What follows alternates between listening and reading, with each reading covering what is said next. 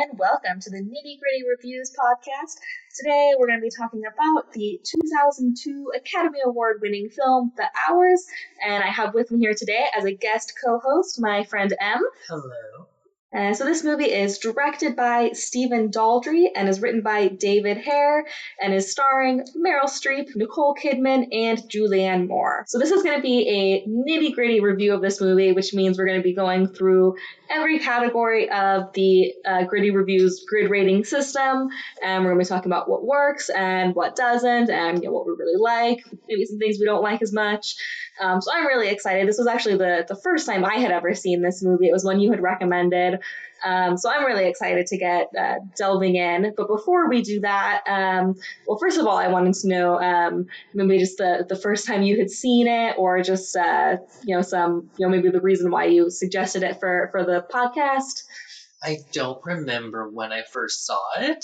I just remember putting it off for the longest time because it just seemed like one of those movies with a bad reputation.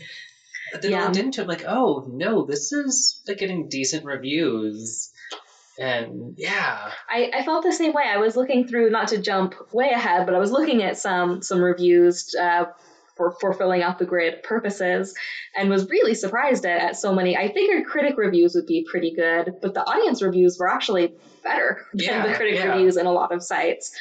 Which really surprised me. Yeah, because there was a while where you couldn't go anywhere without hearing a joke about the nose. Yeah, that was definitely probably one of the only things I knew about this movie going into it. I don't even think I knew it was about Virginia Woolf for a really long time. It was just Nicole Kidman and her favorite friend, a prosthetic nose.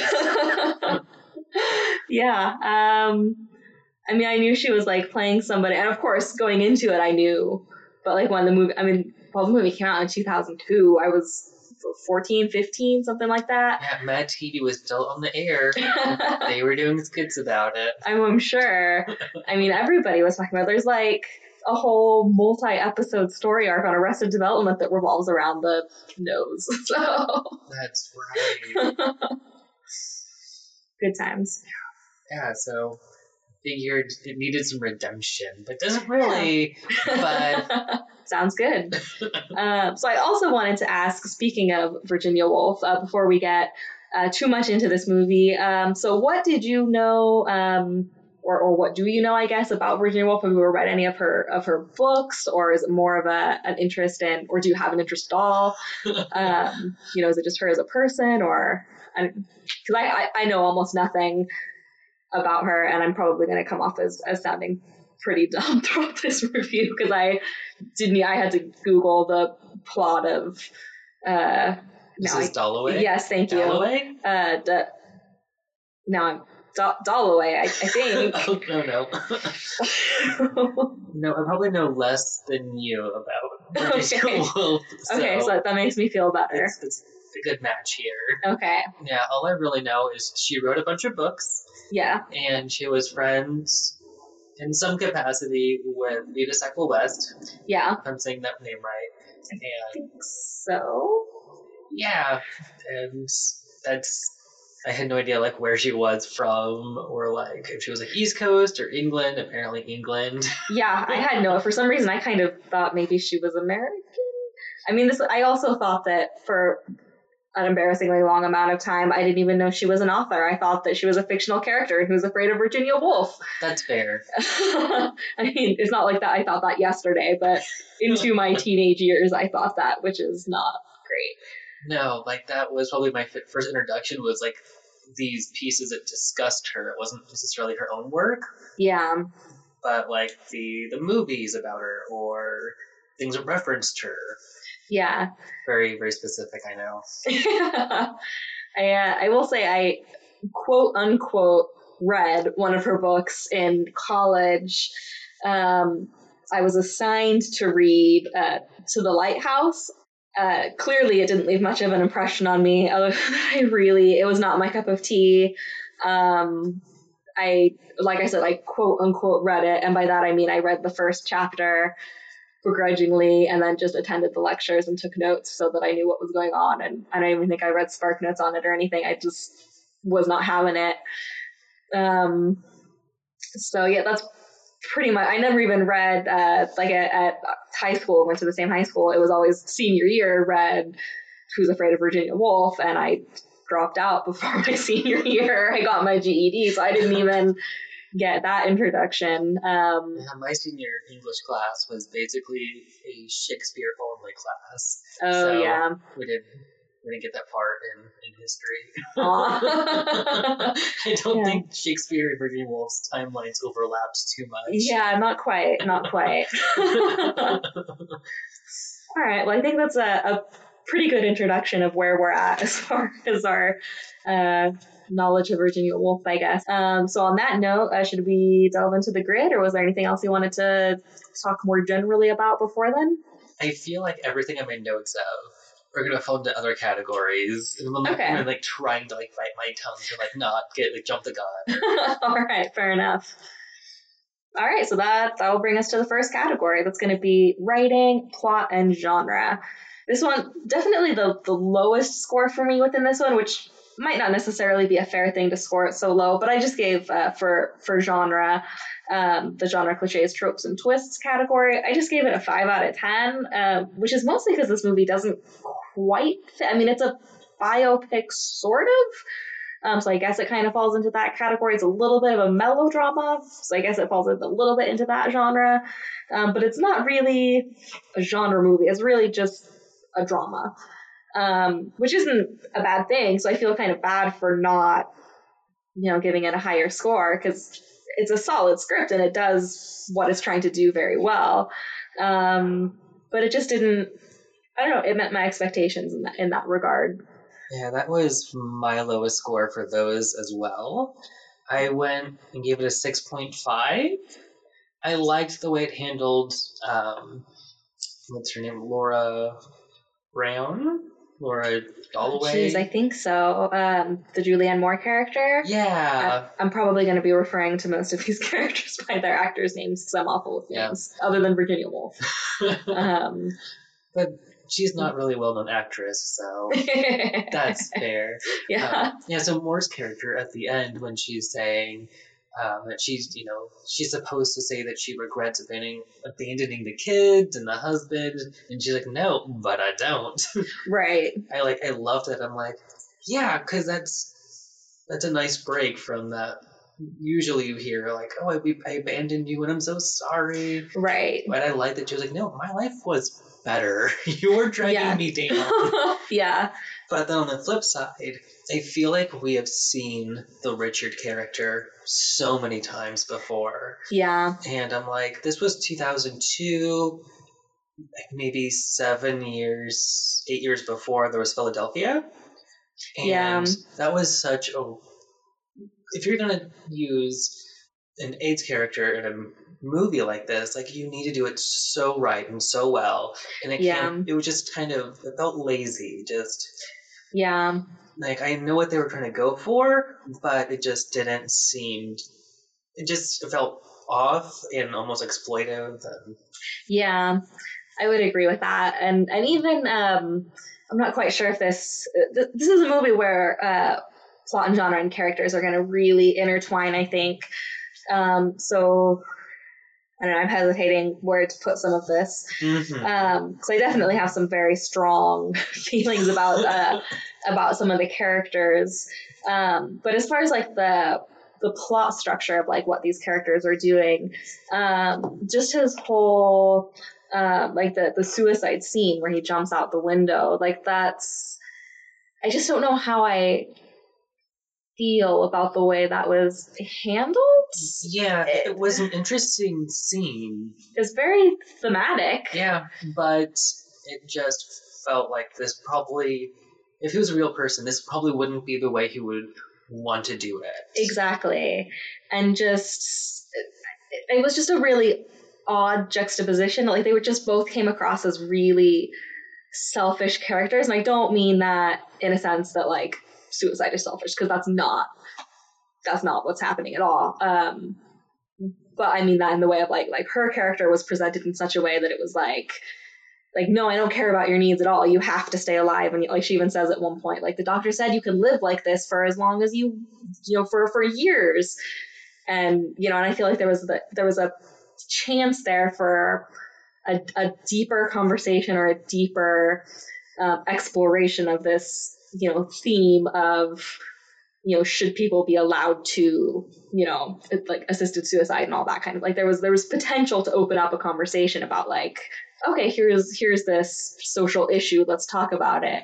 Exactly. Like you mentioned, sure, like I can look forward to tomorrow and then a few hours after that and the hours after that, and it just kind of, there's not a bright thing to look forward to. It's just existing.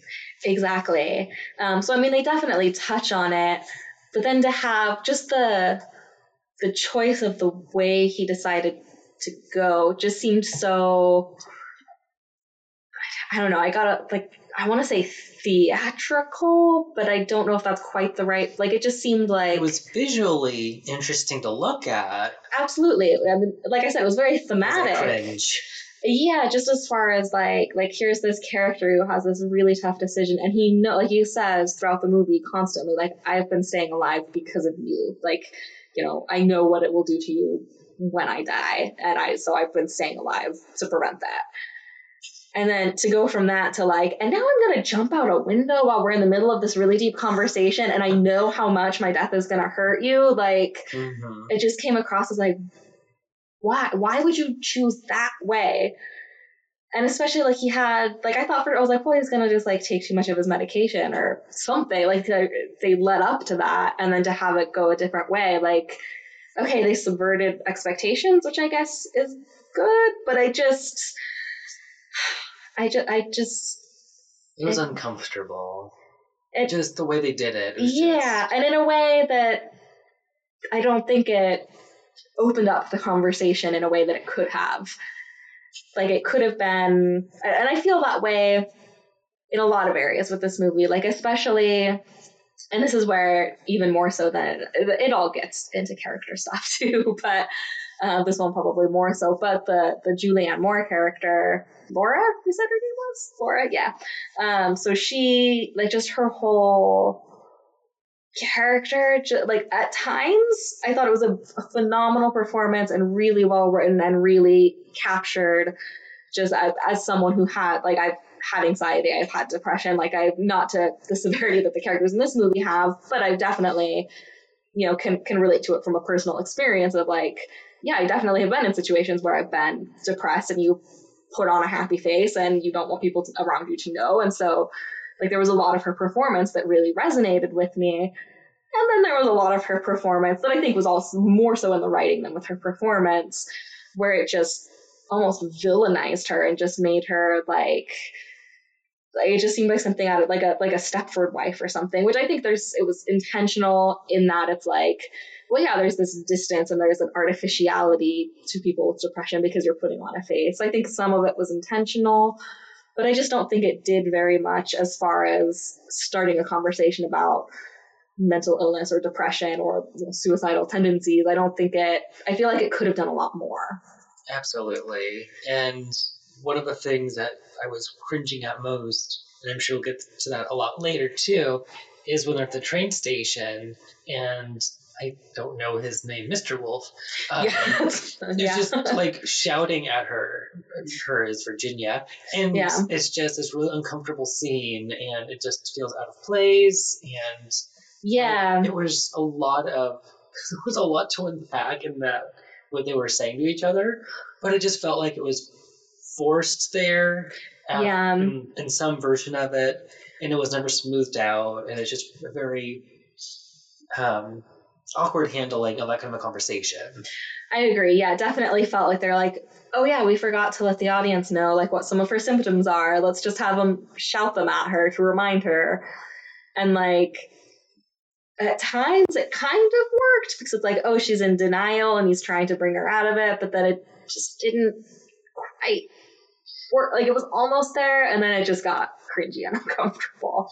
I think that's one of the first times in the movie too that you hear someone yell. There's a lot of emotions going on throughout the movie, but I think that was the first time that someone actually like raised their voice. I think you're right, yeah. And it like throughout the whole movie, you're seeing all these different caretakers and how they're suffering as well as the person with an illness. And there's an interesting, I guess, conversation going on right there in the script, but it just he came across as so unlikable. And Yeah. you might have those, you might want to yell at that person, but it's like, no, like that's such a weird way to put it. And Right. Yeah. Like, what do you think you're going to accomplish with this conversation? You know, like just like, is this helpful? Yeah. I don't know where I'm going with this. I find myself with this movie, there's a lot of thoughts, and I'm having a little bit of trouble putting it all concisely into words. And I feel like there's going to be some categories throughout the grid that I might adjust as we go, which I try not to do. But I think especially because this was the first time I had seen the movie, and obviously there's 3 separate storylines and just a lot of very heavy and very serious topics going on. Like there's just a lot to unpack. I did think on a little bit of a lighter note, I guess, I did think as far as like plot structure goes, I did really like the way the 3 plots worked together. I thought that was really well done. Yeah, it was just so beautifully weaved together. Absolutely. And even the sounds connected the score. Yeah. Connected the scenes together, and I think there were a few like camera shots. Well, there were quite a few of like in the beginning where they're all in bed and it kind of flips between all 3 of them. Yeah. And it was just well written that way. Absolutely, yeah. Just very, very seamless and very just flowed very, very comfortably, I guess is the word maybe that's not quite the word I'm looking for, but I guess I just didn't want to say seamlessly again. But it was very enjoyable, and it just, the conversations that they would have in one scene would work perfectly with the next scene and the next scene and the next scene, and it didn't feel like they were jumping between these 3 stories. They kind of gave you just enough in that story to make you ask, like, well, what's going to happen with this? Absolutely. And then they go to the next one, and they give you little pieces at a time, and I just loved that, because besides the train station, there really weren't many scenes where they just unloaded a bunch of exposition. Yeah, I did think the exposition was handled really well, just throughout the whole movie. And you just get little bits and pieces here and there, and it's still, like, I feel like there's still a lot of relationships where it's like, wait, what was going on between those 2 people? Like, it's not... Like, we get enough, like, we know, like, okay, like, the Meryl Streep's character and Richard, like, okay, when they were, like, teenagers, they were a thing. So, like, okay, we get that, and, like, you kind of get, you know, little bits and pieces here and there of, like, okay, so this is their history, okay, but it's not, like, you know, it's not like they're sitting in a room together going, like, oh, remember that day at the beach? Well, I mean, I guess they do kind of do that. That was a bad example, but, like, it's not Mamma Mia. Exactly. Yeah. And it's just, you know, when they do, it feels very natural, but it's like, oh yeah, they're reminiscing, and like, you know, it didn't feel like, I don't know, like they weren't introducing people like, oh, this is my ex-lover, Richard. Like, it wasn't clunky exposition like that, which was nice. It was very... And there were never, like, flashbacks, which I appreciated. Yes, yeah, absolutely. They're like, we'll get to that. You'll see. That seemed to be something they could have easily done, but they just chose to, like, say either a few words about something in the past, or there was a look on someone's face. How did you feel about the pace of the movie? I have a very specific reason for asking this question that I think you'll appreciate, because I'll explain my expectations going into this movie. But I wanted to get your take on the pace first. Okay, so I gave Haze a 9.5. Okay. Which was, I don't know, very harsh of me, I guess. No, I gave it a 9.5 because even though there are 3 stories and there's a lot of silence in this film, it didn't really drag along for me. I felt like it spent enough time with each character in each story without overindulging or without having too many unnecessary scenes or lines of dialogue. It seemed to kind of get to the point, but in a nice, easy way. Okay. That makes sense. I gave it a little bit lower. I gave it a 6.5, which still exceeds expectations. I think the biggest thing for me is the scenes with Meryl Streep just didn't quite resonate with me, I think. I thought Ed Harris, and Meryl Streep was great too. Like they were, their performances were fantastic, but I thought of all the three storylines, the modern day ones, were just kind of meh for me. And I think, but I don't know that that's necessarily, maybe that's not fair to knock down Pace, for that reason, but I guess it still exceeds expectations. Anyways, the reason that I ask is, going into this movie, I very much so expected it to be a very slow movie, and I was kind of bracing myself for a long, boring movie, which luckily is not what happened. But the reason I went in with that expectation is a 30 Rock joke when Liz Lemon meets Dennis Duffy for the first time. They're in a theater and they both make the same joke. Why is this movie called The Hours? More like The Weeks. And so I think that's been firmly planted in my head since then, that like, I guess I dodged a bullet by not seeing that movie. It sounds really boring. But then it wasn't, so it's kind of a pointless diatribe. But with a movie title like The Hours, that's a choice. That is a bold name for a movie. Because like you associate like an hour and a half, 2 hours with a movie, but The Hours, oof. Yeah. How many are we talking? Right. But I don't even think, I think it's like almost exactly a 2 hour long movie. Like it's not, it's like it's Titanic or something. Like no, it's average in that regard. Yeah. So my total for this category, my total came out to a 6.9, which is pretty square in the middle of exceeds expectations, which I think is pretty fair. I feel pretty good about that. Yeah. I ended up with an 8.46. All right. Which is outstanding. And very specific. I stand by it. Fair enough. Yeah. I'm surprised by that because a lot of like 8.5s or 0.5s, 0.6s. Oh, yeah. 0.6, 0.8, something like that. There must be something besides a 0.5 to get something so specific. Yeah. I was like, oh, okay. Sure. Yeah. All right. So that's going to bring us to the next category, which is going to be writing characters.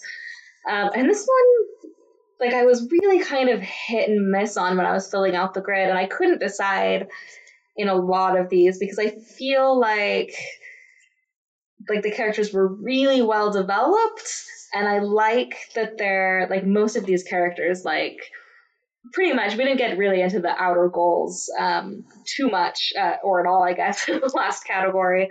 But the outer goals, to me at least, were pretty much, get through the next day. Like, most of these characters is just about the hours, get through the next hour. That's pretty much it. And the inner need is, I guess, just the need to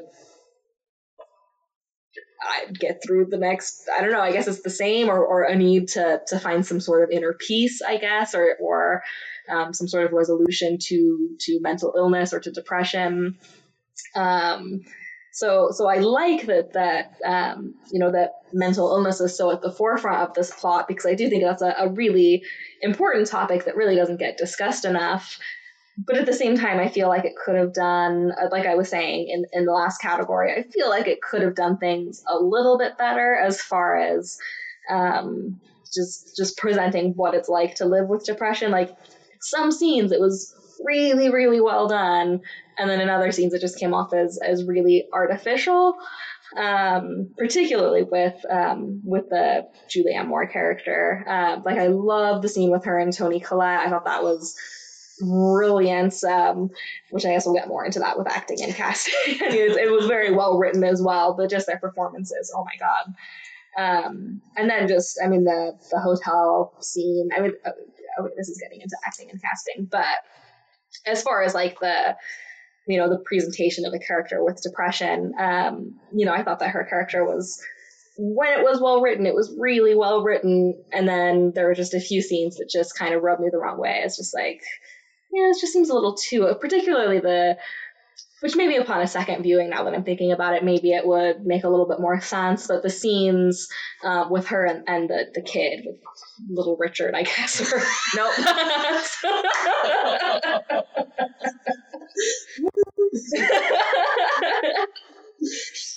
Well, that was a surprise cameo. Yeah. You know what I mean. With the, like, she kept calling him Bobby, so I guess Richard must be a middle name, or Bobby's a middle name, or he changed his name. I don't know. She did call him Bobby, right? Yeah. What is? Because Bobby would be short for Robert. Yeah. So, and he was listed in the credits. The kid was as Richie. Maybe I misheard. I could have sworn she called him Bobby. I'm sure she did. Maybe his name is Richie, but he like bobs up and down a lot. He's just Bobby. In any case, I thought the scenes with her and the kid were just like, I almost like in the scene where she kept saying like, oh, we're gonna bake a cake for Dad. Like that whole, like, it was, and I think it was a combination of the performance and the writing, but just and the directing, I'm sure, as well. But just the combination of everything just came across as like I was like, she's gonna put her head in the oven, isn't she? Like, I really thought she was going to, like, she's gonna be like, we're gonna bake a cake for Daddy. And just I really thought that was gonna happen. And I thought she was oh no, I killed him. Did it not come across that way? I had many thoughts during that scene, but that was not one of them. I think I probably had Sylvia Plath in my head a bit. I wonder why. Yeah. So, but I really, like, I thought that, or then when she was like, she grabbed all the pills and was like, we're gonna make a second cake. I was like, she's gonna poison the whole family. Like, they just played her as so sinister, that I just don't know that it was doing any favors for people with mental illness. And I do think they made the character sympathetic, but just those scenes, and then particularly, once we realize that little Richard is Richard, once that realization comes in, then it's like, oh, okay, now we see how these people all interact, and we see the bigger picture. But I don't know, it just seemed like they really, even though I think they were trying to, because like you said, that great scene where she's like, people say I should regret it, but I don't. Like, it was about survival. I needed to do what I had to do just to hang on, and that's what I had to do. And I think that that's a great scene and a great twist. But it just seemed like they really kind of demonized her character, like between making her seem so sinister in those early scenes, and then, even like when she arrives, they call her the monster. The monster, yeah. And I just don't feel like, I mean, she does have that great speech, and we see the scene where Claire Danes, like I said, I'm awful with names, where Claire Danes like gives her a hug, and it's like this great moment of like a humanizing moment of like, oh, she's not a monster, and yet I just don't feel like they did quite enough. It just seemed like they were really, I don't know, not highlighting the mental illness enough, and highlighting I don't know, except for the sinisterness, I think was supposed to be depression or whatever mental illness it was that she was supposed to have. I don't know. Yeah, I can't quite. Sorry. I was just gonna say, I can't quite put my finger on it. I just know something rubbed me the wrong way, particularly in scenes with her and the little Richard. I can't not say it now. I mean, it's technically not incorrect. Like with her scenes, I read her actions as like frantic and lifeless and just desperate for for anything that would change that situation. So I guess I read it as that way and didn't think of it too much as sinister. Okay. When they were driving and she kept like glancing over and just staring at the kid, not the road, I did get kind of nervous. I'm like, does she care enough about what's going on? Or is she cool with the kid? She's just a little sidetracked. Right. I did want to scream at the TV, like, keep your eyes on the road. I also thought, speaking of that kid, he was just, that was a weird kid. Like, he was just kind of weird. Like, even the scene where she takes him to the neighbor or whatever, and she's like, all right, like, I'm gonna, quote unquote, run some errands or whatever. And the kid, like, freaks the F out. Mm-hmm. And, like, I was a kid with a, separation anxiety. Like, I get that kids freak out. But first of all, he seemed a little bit too old for that. And then second of all, like, where did he think she was going? Like, he didn't know what was happening in that moment. And he was like, I'm never going to see my mom again. I'm going to freak out.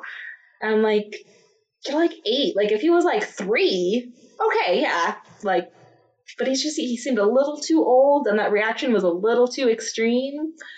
Unless we found out he was being like abused by that babysitter or whatever. Like, what was that reaction? I just thought that was weird. Yeah, that was. I kept going back and forth how I felt about that character. Because I'm like, I like that he's just awkwardly in the corner watching her, and doesn't seem to be a lot of chemistry between the two of them. Yeah. But I mean, if he's always around her at home, then it might make sense that he's a little worried about her. I suppose. Yeah, I definitely get. I mean, I like the scene, like when they're driving home, and he's like, like, I love you, and it's like an awkward, like, why would he say that in that moment? It's like, well, because he knows something's wrong, and like, he wants to show affection, and that's the only way he can, like, because she's not exactly affectionate towards him. So like, I liked that scene, and I do think that he would have a sense that something was wrong. But that still seems like, do you think a kid at that age would think she's going to leave me forever? I mean, I guess she did, like, 4 months later, but it's like... TikTok. Yeah. I mean, I don't know, maybe I'm reading too much into it. I felt like they were writing these kids a little older than they were. So the way they were like the Virginia Woolf's nieces and nephews when they found the bird. Yeah. And they were like, let's try to save it. And then we're told, like, oh, no, just like sometimes things just die. Yeah. I'm like, oh, sure, okay, let's bury it. Yeah. There did seem to be kind of like a huge grief with it, just kind of like, okay, part of life, noted. Yeah. I mean, the niece seemed to take it the hardest, I guess. Yeah. Took her time with the bird at the end before they did the burial, but... Yeah. But yeah, it just seemed like they were writing it a little older than like what their ages were. That could be. And I'm okay with that. I'd rather go that way than, an 8-year-old being like, I don't know what 8-year-olds say, but, or 5-year-olds, but, just like, play the rattler, I don't know. Yeah. You know what I'm trying to say? Yeah. No, I mean, it's definitely better to have kids more mature than kids acting like infants. But I don't know, I still think that boy was acting young. At least in that one scene. Not in every scene, but just that one scene. He was acting too young. I don't know. I think there's just something off about the kids in general. Alright, so what was your total score for writing characters? My total was an 8.9. Alright. I enjoyed it quite well. Yeah. Mine was a 7.4. A little bit higher than plot and genre, still exceeds expectations. Not quite into that outstanding range for me. But still, that's a very decent score. Yeah, still solid. All right, so that's going to bring us to acting and casting. This one I definitely have a lot to say about. Just, we started watching the movie and just seeing all the names pop up. I was like, I knew the three main actors in this, but man, there were a lot of people in this movie. Like, this is not just star-studded, but just talent-studded cast. Like, there's a lot of people in this movie, and I like all of them. Like, it's solid. Yeah, and I'd be really interested to see what the budget was, because... Oh yeah, I'm sure acting Meryl Streep alone probably ate half the budget, but... Actually does. The one thing that bothered me was it's the Meryl Streep story takes place in New York. Is that right? I think so. Felt like New York. Yeah. From the interiors of the buildings. Yeah. I mean, that sounds right, but I didn't quite pick up on... I just know not San Francisco because they mentioned flying in from San Francisco. But it was very white for New York. And I get that it's based on Virginia Woolf, but... Right. There weren't many characters, though, to be fair. But yeah, you would think there would be a little more diversity. Yeah, what's his name? Lewis? The Jeff Daniels character? Oh, yeah. Or pretty much anyone. I mean, there's... Yeah. I mean, I'm glad we got... Well, I'm going to be in the minority here. I'm not actually a very big Meryl Streep fan, especially her later stuff. I thought her performance in this was fine, but pretty much just as far as the modern day stuff go, like, I love Allison Janney. Janney? I can never remember. They sound the same to me. I am not good. I'll accept either. Yeah. Tonya Harding's mom. But regardless, like, I love her. I'm glad she got a spot in there. And I like Claire Danes. I'm glad she was in there for as small of a role as that was. And pretty much everyone else was kind of like, could have been cast by anybody. Yeah. And even those roles, like, they weren't exact. And I will say, as much as I like Claire Danes, I did not think it was a particularly phenomenal performance. There were just a few line deliveries and stuff. I was just kind of like, it seems a little cardboard. And it could have been the writing. Her lines, the few that she had, weren't stellar, but... Did she act her age, in your opinion? Or was she kind of like Richie? The children. I think she's one of those people that it's very hard to tell her age. I'm like, is she supposed to be 15 or 25? I think college? That's what I was thinking, like 19-ish. Yeah. Which seems appropriate. But she came in with that high energy, kind of like the way Toni Collette did. And that was nice. I kind of liked that change, but yeah. But yeah, she didn't. I don't know. I didn't notice anything that was like too glaring in her performances because they were so short. Yeah, I'm trying to remember. There was a specific, like, couple of lines where I was just like, ugh. But now I don't even remember what it was. I should have written it down.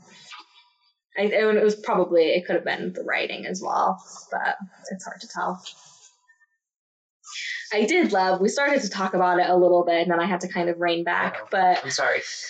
No, it was me just jumping the gun, but I love Toni Collette. I mean, I love Toni Collette in any movie. She's just amazing, but their performance together, I thought that was probably the Julianne Moore's strongest performance in the whole movie, although she had a few very good ones. And just there was so much going on in that scene, and just the way Toni Collette's character, like, comes in really high energy, really, like, almost Stepford Wives, like, perfect 50s housewife, and then there's, like, this underlying, you find out that she has this health condition, and then it turns into, like, this gendered conversation of, like, what makes a woman. She makes some comment of like, oh, I feel like you can't even be a woman till you have babies, and like there's all of these gendered things happening, and then they have that kiss, and it's like, oh man, there's just so much going on. And then just her reaction of like, she's like, you were okay with that? Okay with what? I don't know to what you're referring. I'm gonna go now. Take care of the dog. And just like leaves. And insists on driving herself. Like, Exactly, yeah. No, we're cool. Yeah, I would really prefer to drive myself. I think it would be best. Like, yeah, just the levels to those performances and just the, and a lot of that does dip back into writing a little bit, but just the layers of that scene. I just really, really liked that scene a lot. It was probably my favorite in the whole movie. Yeah, Moore had so few acting scene partners where it was just like, and I noticed throughout the film, like, you rarely see more than two people talking with each other. And if there are, it's two people talking with like a crowd. Mm-hmm. And other people are just either not participating or they're just listening or having an outside conversation. But like when Moore and Colette were having that scene together, like, you learned so much, not just about like the dynamic of like the neighborhood and their French group, but about Moore and kind of like what she's kind of going through. And you get that insight, like, okay. Yeah. Because before it was just her, making a cake with the sun. Right, yeah. But no, that was a great scene. Yeah. And I just love, especially like, just like, I really don't know why you can't make a cake. It's the easiest thing in the world to do. Anybody can do it. And it's like, way to make a depressed person feel. I mean, not that there were several red flags. It's like, come on, can you, like, I know this was the 50s and people didn't talk about this kind of stuff. Come on. Mm-hmm. I actually gave the extras subcategory a fairly high score, which I don't normally do. That's usually a subcategory. It's like, it's probably like a 5. Like, the whole point is that you're not supposed to notice them, But what I liked about this movie is that, kind of like what you were saying about, like, it's a very lonely movie. I don't know if that's the word I'm looking for. A very sparsely populated movie. Like, there's not a lot of extras. There are a few. There's definitely some scenes. There's the train station scene. You've got a few bystanders. But there's really not a lot of extras, and it's a very contained story. And I feel like, like with the train station, they could have very easily just populated it with a ton of people, and they chose to keep it more contained, which I really liked. So I actually gave extras an 8 out of 10, largely because of the limited use of extras. No, I'm right there with you. Yeah. I went 10 out of 10. Oh, wow. And because of that, because there were so few, and when you saw them, they emphasized like the isolation each character was going through. And especially Virginia Woolf. Like, when she's on the park bench and she's like muttering to herself about the story. Yeah. Which is always comforting to see someone on a bench muttering about how someone's going to die. So it's normal. That's just England for you. Everyone does it.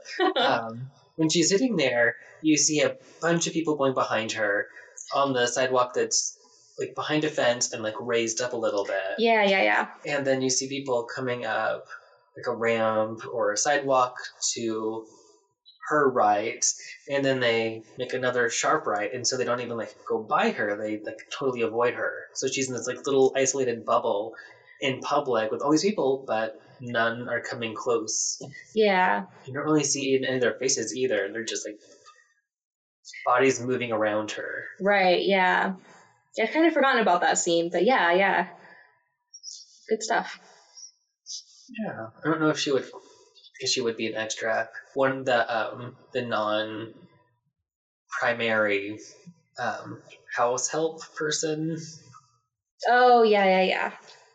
I liked her performances because she was like she like knew what was going on, but was just like, nope. Yeah. I'm not in charge. I'm just here. Hello. Yeah. Was the one who was like cracking the eggs? Yeah. There were a lot of those shots of people cracking eggs, and I'm just like, what? There's meaning here. I need to dissect. Right. I don't know if that's just supposed to be like a shared action to connect the storylines, or if there's more of a symbolic significance.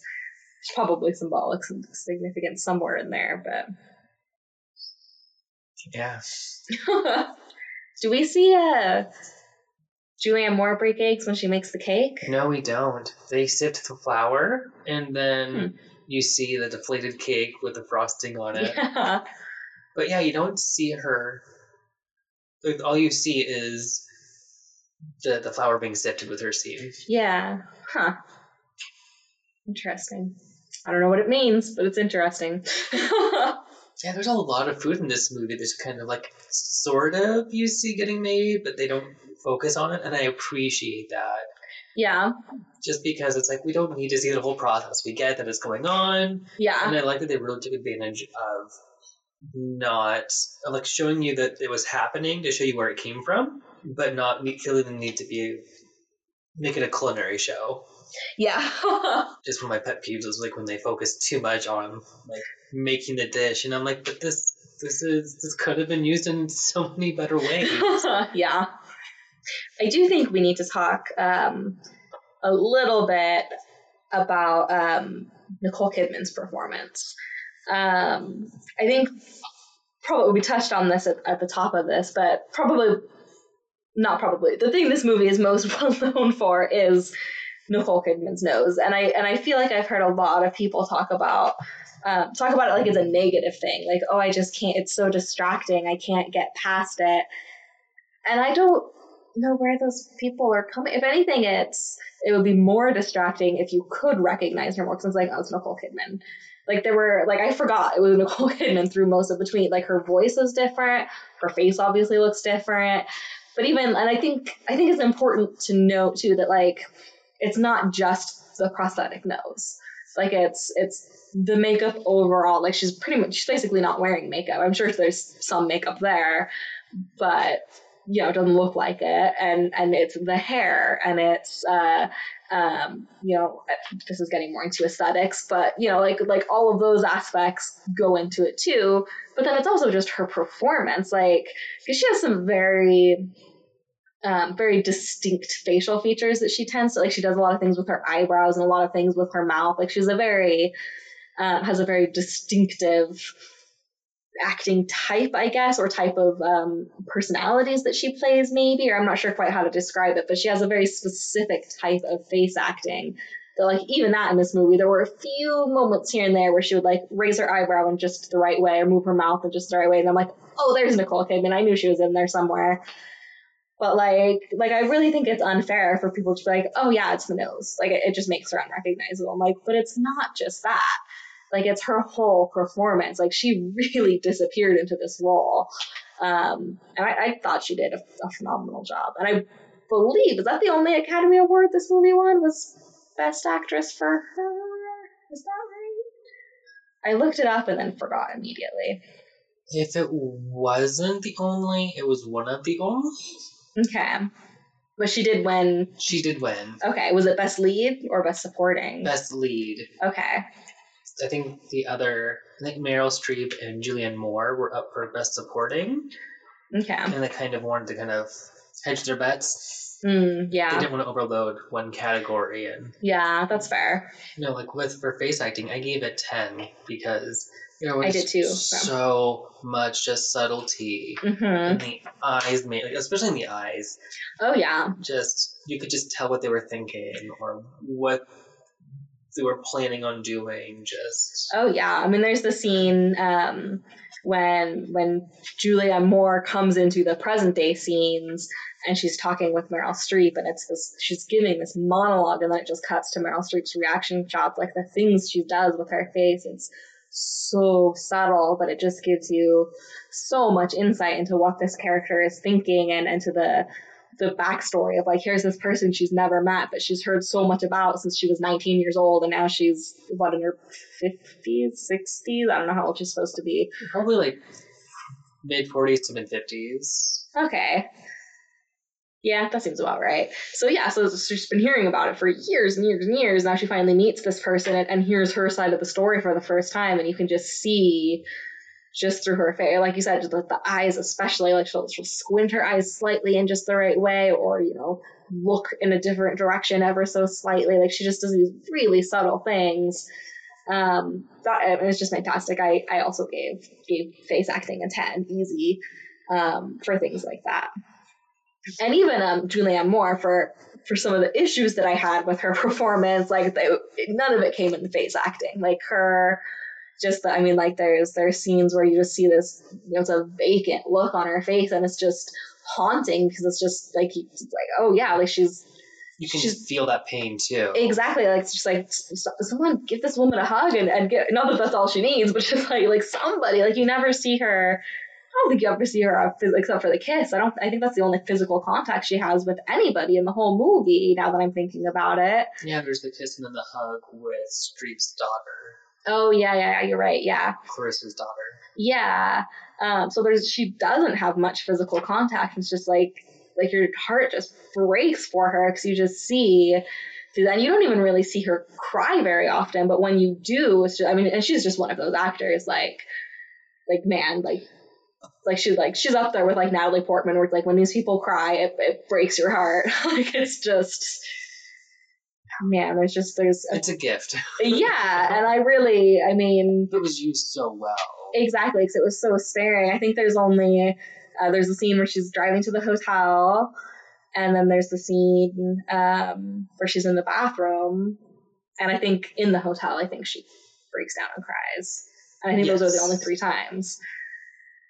And the rest of the movie, it's pretty much that just blank, expressionless, just pained look. It's just like, oh man, that almost breaks your heart more than when she cries. Like it's just like, So yeah, so her performance, even though I think it more so comes in a little in the writing and a little in the directing, the sound, I think the score for her scenes plays a bit, like there's a lot of things that go into some of the scenes that I had issues with, but her performance throughout is phenomenal. Yeah, none of the 3 main women dropped the ball. They were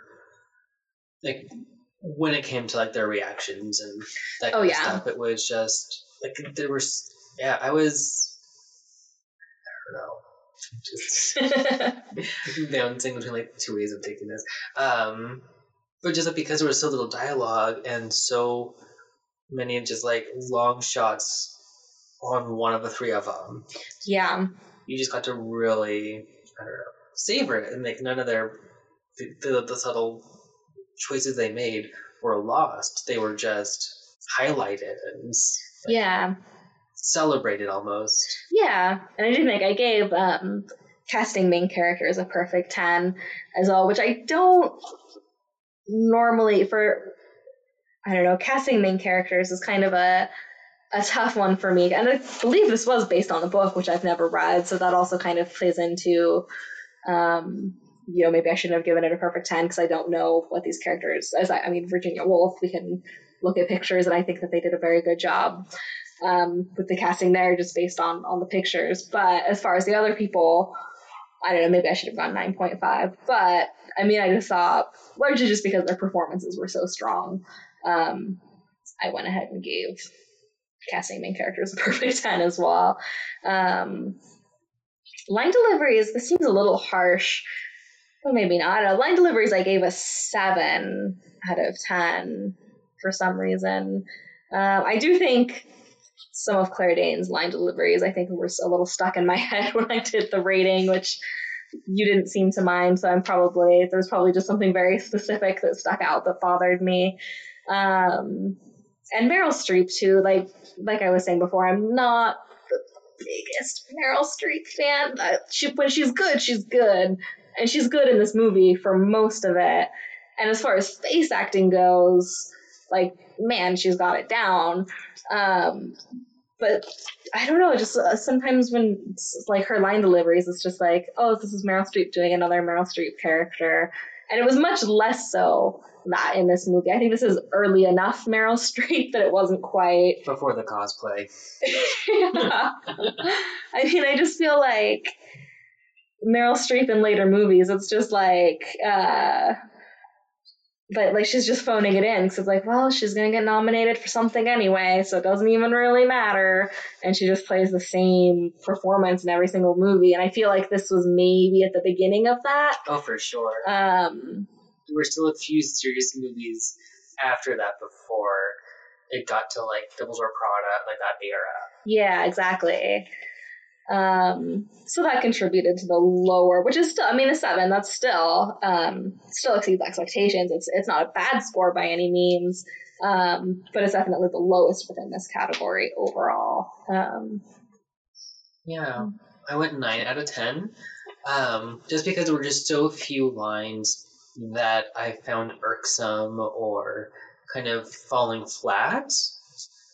And there was only just a few for me that did that. I'm like, yeah, because I like a nice, smooth dialogue. Yeah. I'm really, I don't know, I like good long speeches and all that kind of stuff. So the more dialogue, that's, I enjoy that too, as much as a film with very little dialogue. Yeah. That's a weird way of, I'm sure it's a better way of putting that. I like short books and long books. It's like almost Dr. Seuss.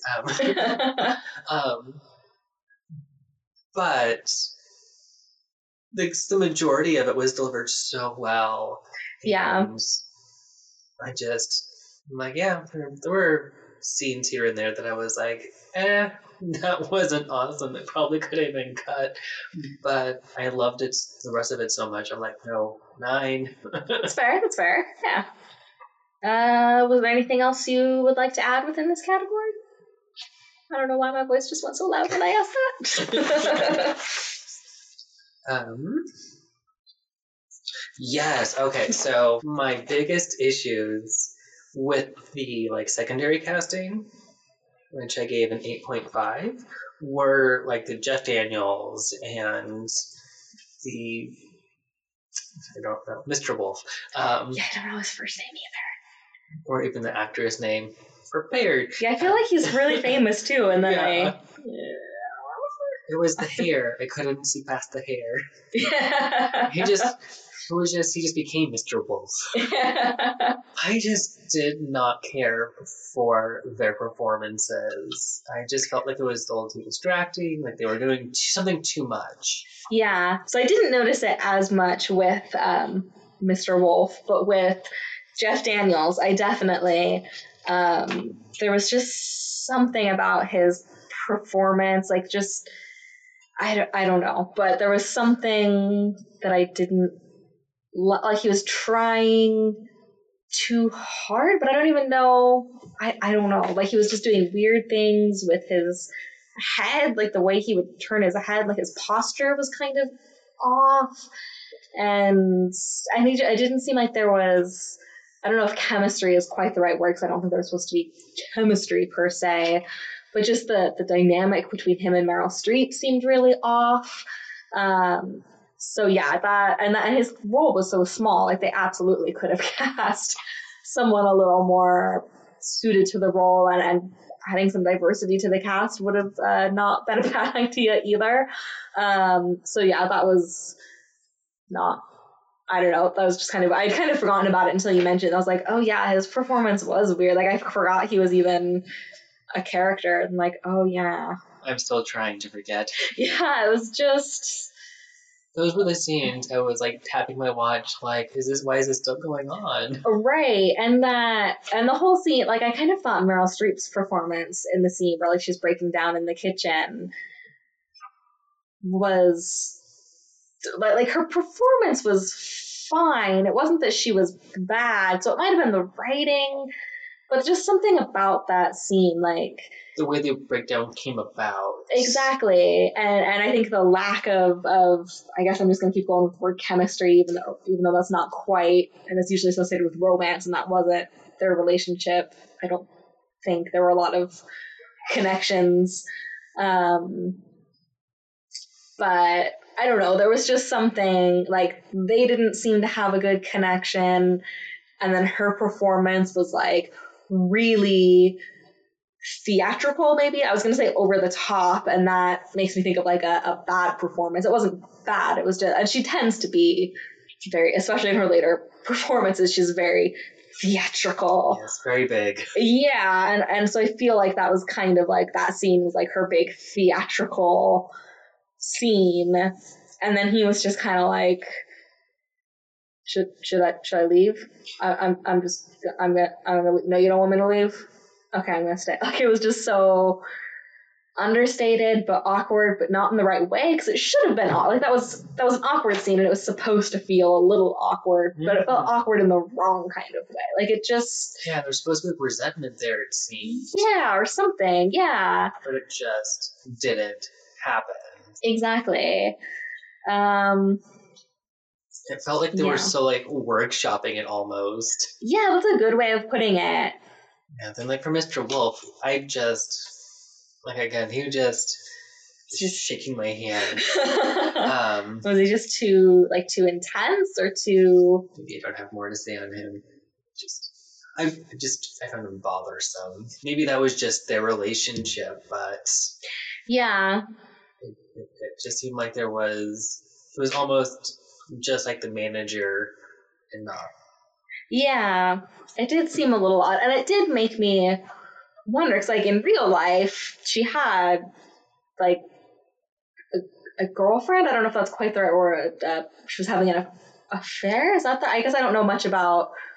I mean, I know there was a woman involved, and she was in a relationship with a woman, Vita. Mm-hmm. Yeah, so I mean, I know that plays a big role. I don't know.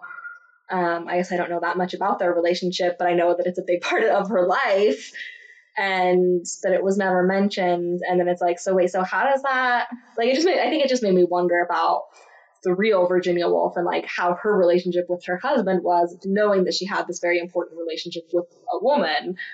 And I guess I don't really know the timeline of when all those relationships happened and everything. But even like the suicide note, like we see 2 envelopes. Do we know who the second one was addressed to? The second was addressed to Vanessa, her sister. Her sister. And what was, okay, sorry, this is just blatantly going back to other things. This was another thing I had to Google to make sure I understood everything correctly. Like, what was up with the kiss between her and her sister? I don't know. And like, is that based on, like, is there historical I was wondering that. evidence? I wasn't quite sure how to Google it without getting really weird results. Some interesting fanfic on Tumblr. But I did double check, so I was like, I know she referred to her as her sister, but is that like, did she mean that literally? I'm pretty sure it was literally. Yeah, I looked it up. It's definitely literally they are blood siblings. So I was a little confused there and unhappy with that.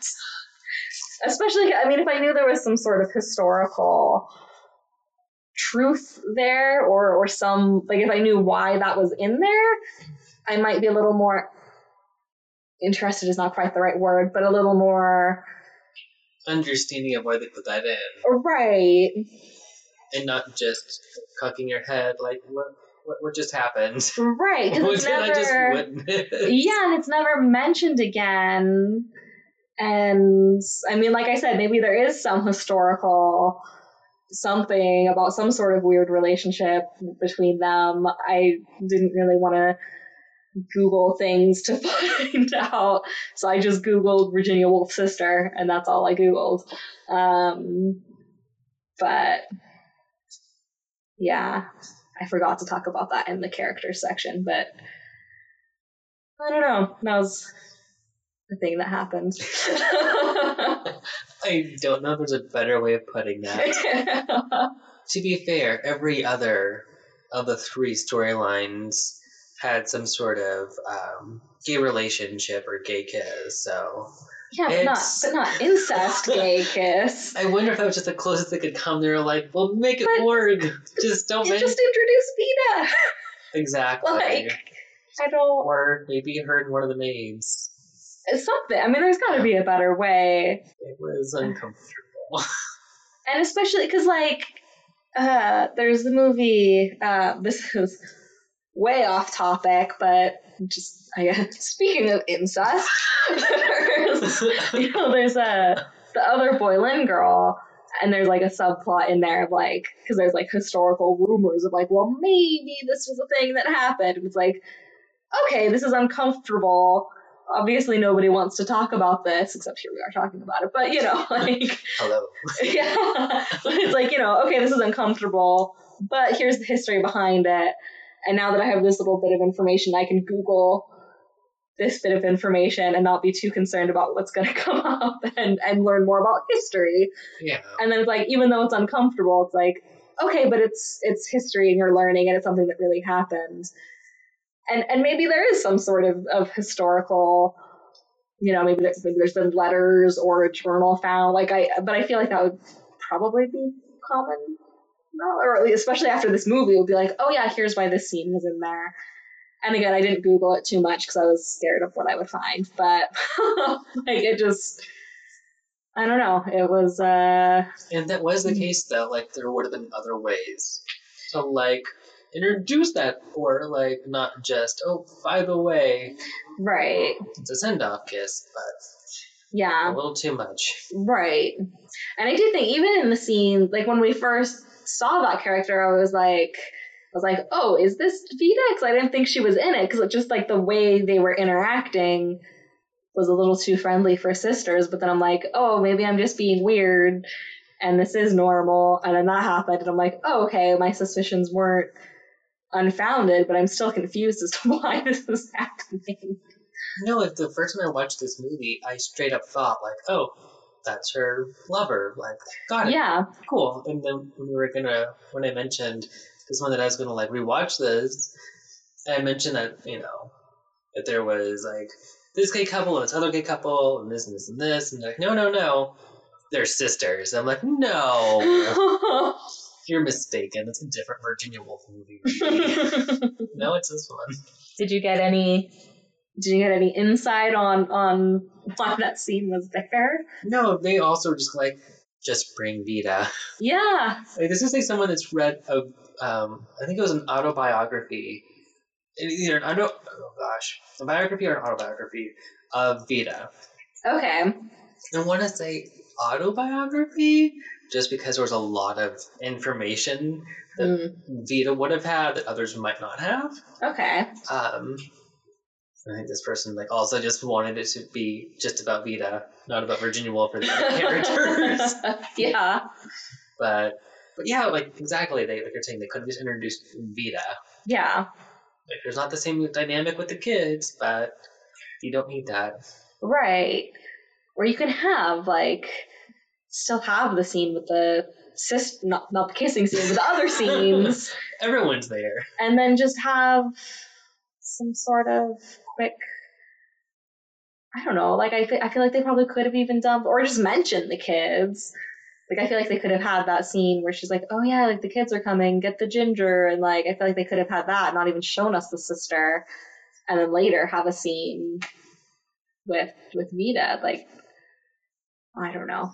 I had forgotten to mention that. We're getting off topic, but that was worth talking about because it was very confusing, and I'm glad to know I wasn't missing something. Because I did definitely, I was like, well, maybe I just misunderstood the dynamic. I don't want to all of a sudden be like, what was up with that scene where she kisses her sister? And you're like, what are you talking about? Her sister's not in this movie. I didn't want to be so I did look it up and okay, well, I'm still confused, but at least I know I should be confused or something. Anyway. So on that note, was there anything else you'd like to add for acting and casting? I think I'm good on those. All right. What was your final score? A rough 9.5. All right. I came out to an 8.9. A little bit lower than yours, but still outstanding. I thought it was definitely, quite possibly this. Well, no, there's a spoiler. There's a little bit of higher scores coming up, but it's definitely a standout for me as far as the categories go. And yeah, I really liked the acting and casting overall. All right. So that's going to bring us to cinematography lighting. And this is a movie that I definitely loved the lighting. I thought everything looked amazing. I gave everything really high scores. But that said, I don't have a ton of specifics to say about it. It looked gorgeous. And I thought it set the mood really well, handled realism really well, contributed to storytelling pretty well. But I don't really have any specific examples of things I really liked or anything that it did really differently that I thought was interesting. So it's got a high score, but I don't have much to say. Sure, I had a similar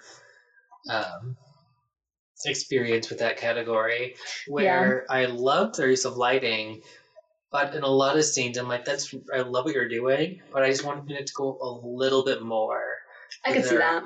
A little more dramatic or a little more real. One of those directions, because it was like in a spot where it was moody, but it could have gone. We needed to go one way or the other, a little bit more. I could see that, absolutely. Something more intense, and they did that with a few scenes where there were really harsh shadows, and I love a harsh shadow. Yeah.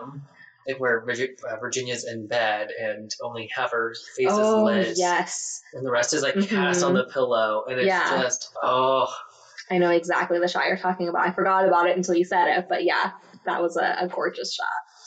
I'm like, they took their time to set up these shots, and it was to do the lighting, and it was very intentional. But I'm like, just a little bit more, just want a little bit more. Yeah, that's my.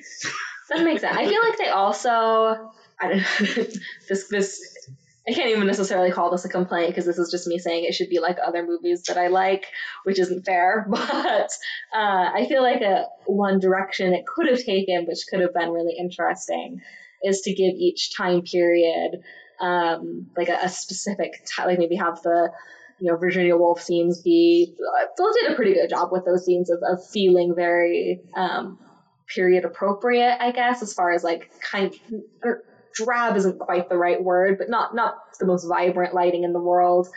That's not the right phrasing either, because it was vibrant, just not. I guess the color palettes were a little more neutral, and the lighting was a little more dark. So it did set the mood pretty well there. But then, like, I feel like the 50s could have gone really more stylized than it was, as far as having like the bright, overly happy, like almost Norman Rockwell kind of feel of like 50s, like it could have gone a little farther there. And more then modern surreal. day.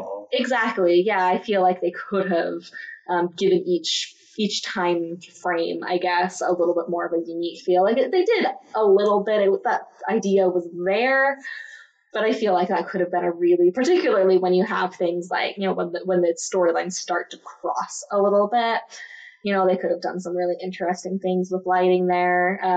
But that would have made it a whole different movie. Like I said, more of like me wishing it would be more like, I don't even know, the Grand Budapest Hotel or something, which is completely a different movie and a different tone and all that.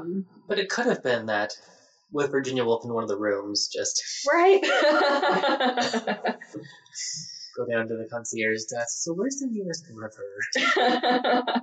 All right. So that said, was there anything you wanted to add to lighting? I feel bad we didn't say much, but I think we covered it. All right.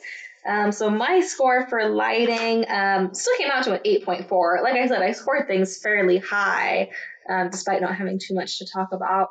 So I still consider it outstanding. Nice. I ended up with a 9.3. Oh, wow. Also outstanding. Yeah. And yeah, I loved it. I just wanted it to go a little bit more. Yeah, I could see that, absolutely. What does that mean? No one really knows, just a little bit more. All right, so that's going to bring us to a cinematography camera work. And this one is kind of the opposite of the last one in a lot of ways. I still don't have a ton to say about it, but I thought it was a little on the lower end for me. The one thing that got a fairly high score is going to be camera movement, largely because I really liked that there wasn't much. Like, it was a very stationary film, which I really like, because it is just, it's about these three women, and that's pretty much it. There's other things going on, but it's, it's just a stationary. That's not. I keep saying terms that are almost what I mean. Still? I guess, yeah, or sedentary. Oh. I guess that's just another word for stationary.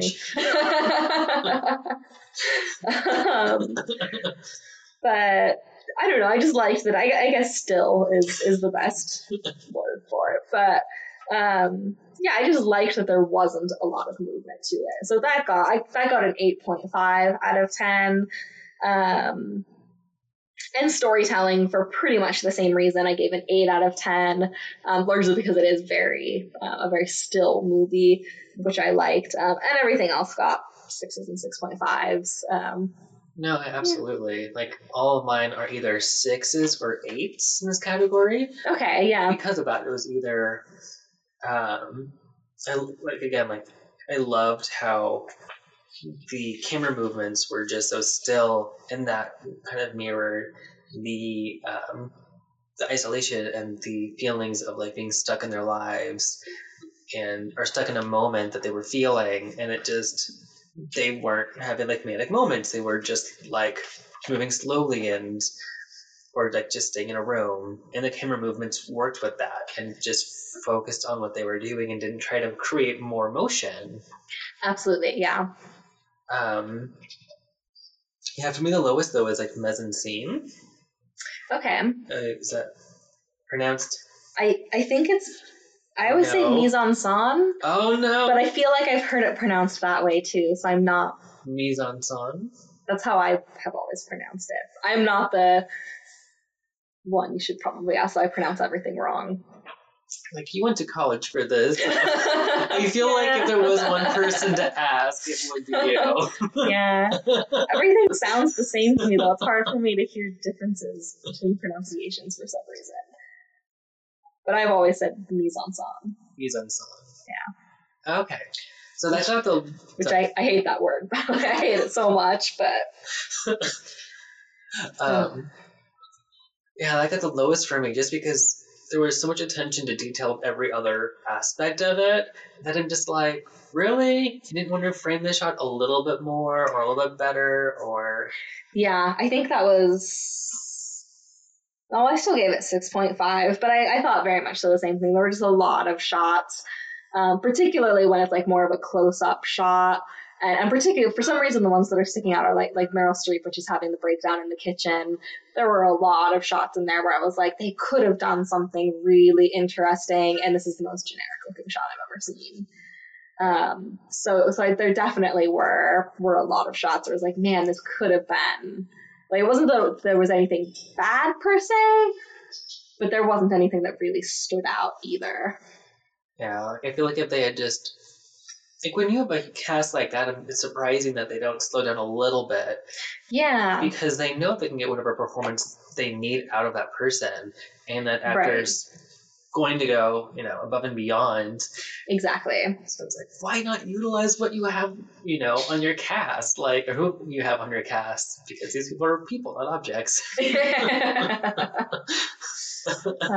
But like, we'll get into this later, I'm sure, with like props and stuff, but I'm like, these looked like really lived in spaces. Oh, yeah. And there didn't seem to be a lot of unused area. So it's like, can't you, if you're going to put that detail into it, but for everything else, it was just kind of like, this is beautiful, I'm cool with it, but it felt above mediocre, but not quite la creme de la creme. Yeah, that makes sense. All right, was there anything else? I feel bad that cinematography is not getting too much said, but was there anything else you wanted to add for cinematography camera work? Okay, so the one scene that had like the most camera work going on with it, it seemed, was Mr. Wolf running to the train station. Oh yeah, I forgot about that scene. And it seemed like the camera was doing a lot of stuff in that. Yeah. And I'm like, that's the one scene I didn't need. Yeah.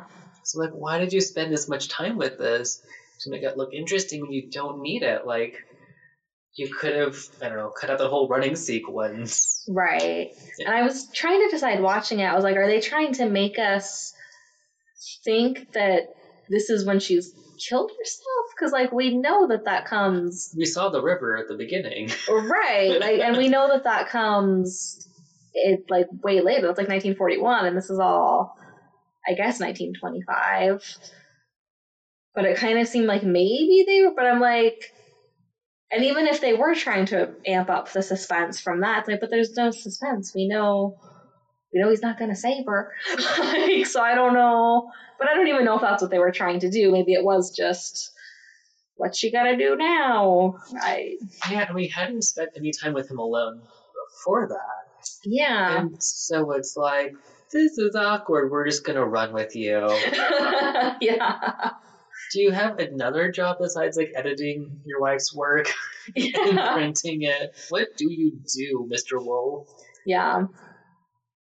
So that was just really an odd choice, it seems, that like of all of the scenes to really pull out all the stops for. Yeah. Or at least the most stops. Yeah. Yeah, because you're right, that's not even a character that we spend much time alone with. Like, why?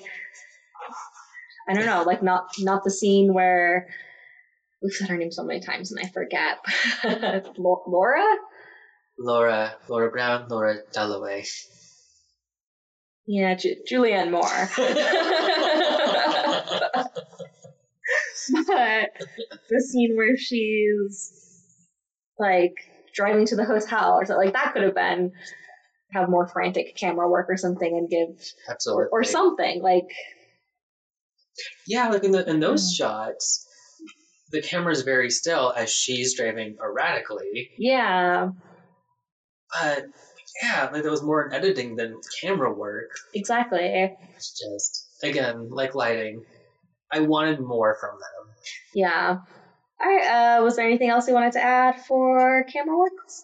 I think I covered everything that I wanted to say. All right. So my total for that category came to a 7.1 out of 10. So one of my lower for the movie overall, but still pretty solidly exceeds expectations. Wow. I was almost exactly the same, 7.2. Wow. Yeah. That is very similar. Right, so that's going to bring us to editing and special effects, which right off the bat I feel like I should address how I went about scoring the special effects category, because this is kind of a weird movie. Maybe not a weird movie, but I guess just most of the movies that I watch have some sort of special features, or special effects, I mean. And this one, there might have been a little bit as far as like the period pieces. Maybe there was some green screen to get like some older buildings in the background. Maybe, I don't even know if that's true or not. But that would be the only special effects present. So I wasn't sure if there was any at all, and I wasn't sure. Well, I just wasn't sure if there was even any. But I gave it an 8.5 out of 10 for special effects, because I figure if there's not any at all, that's pretty impressive for in this day and age to not have any special effects at all. And if there was some, it was subtle enough that I can't tell if there was any or not. So if there was some green screen going on with any of the like period piece stuff, it was very subtle and very well done. So either way, I felt okay giving that subcategory pretty high. Yeah, I kind of had a similar reasoning, but with a 10, because I didn't notice like a scene where there would have been. As far as I can remember from like the trivia I kind of glanced at earlier, the driving scenes, they were driving on the road. Oh yeah, that makes sense. Yeah. And they had the other drivers around her, because they weren't wearing seatbelts because of the time period. They were all communicating through walkie-talkies. Okay. To make it, that was their safety precaution instead of seatbelts. So all the other drivers were like in constant communication, especially for the erratic scenes and that kind of stuff. Yeah. Huh. Very interesting. But yeah, like I know they went in and went in like was in post and touched up around Nicole Kidman's nose to make it look more seamless. Okay. Which ended up disqualifying them from like prosthetics at the Oscars, or for real. Yeah, wow. because they went in and touched up at just the nose. Yeah. Which, I mean, to be fair. Yeah, I suppose. All right, well then. Yeah. Now I'm wondering if I should bump it up. I still feel pretty good about an 8.5, but had I known that, I probably would have gone a little higher. But I'm gonna leave it. I said going into this that I would probably change a bunch of scores, and so far I haven't changed any. I did think, pretty much from the very beginning of the movie, one of the things that I noticed the most was the editing. I just thought this movie was phenomenally well edited. We started to talk about it a little bit, or I think you made a comment at least about it in one of the writing sections of just how seamlessly everything goes together. And it's very much so the writing as well, and then also the music and the sound design, which we'll get to next. But I thought the editing was just really solid, particularly in both the really early scenes and the really the really late scenes is what the end scenes, I guess, is a more formal way of saying that. But I thought that just the editing and how it really connected these characters and made just a seamless story with these, three completely different characters, three completely different timelines, completely different plots, or relatively completely different, I guess in the case of the non-Virginia Woolf stories, those two intertwine quite a bit more. But I thought the editing overall just really was just really fluid and really helped tell the story and really just really solid. I just thought the editing overall was really well done. Absolutely. The only time I really noticed that the editing was a little bit noticeable was when Moore and the kid were in the car, and I think it was when they were driving back from the neighbors.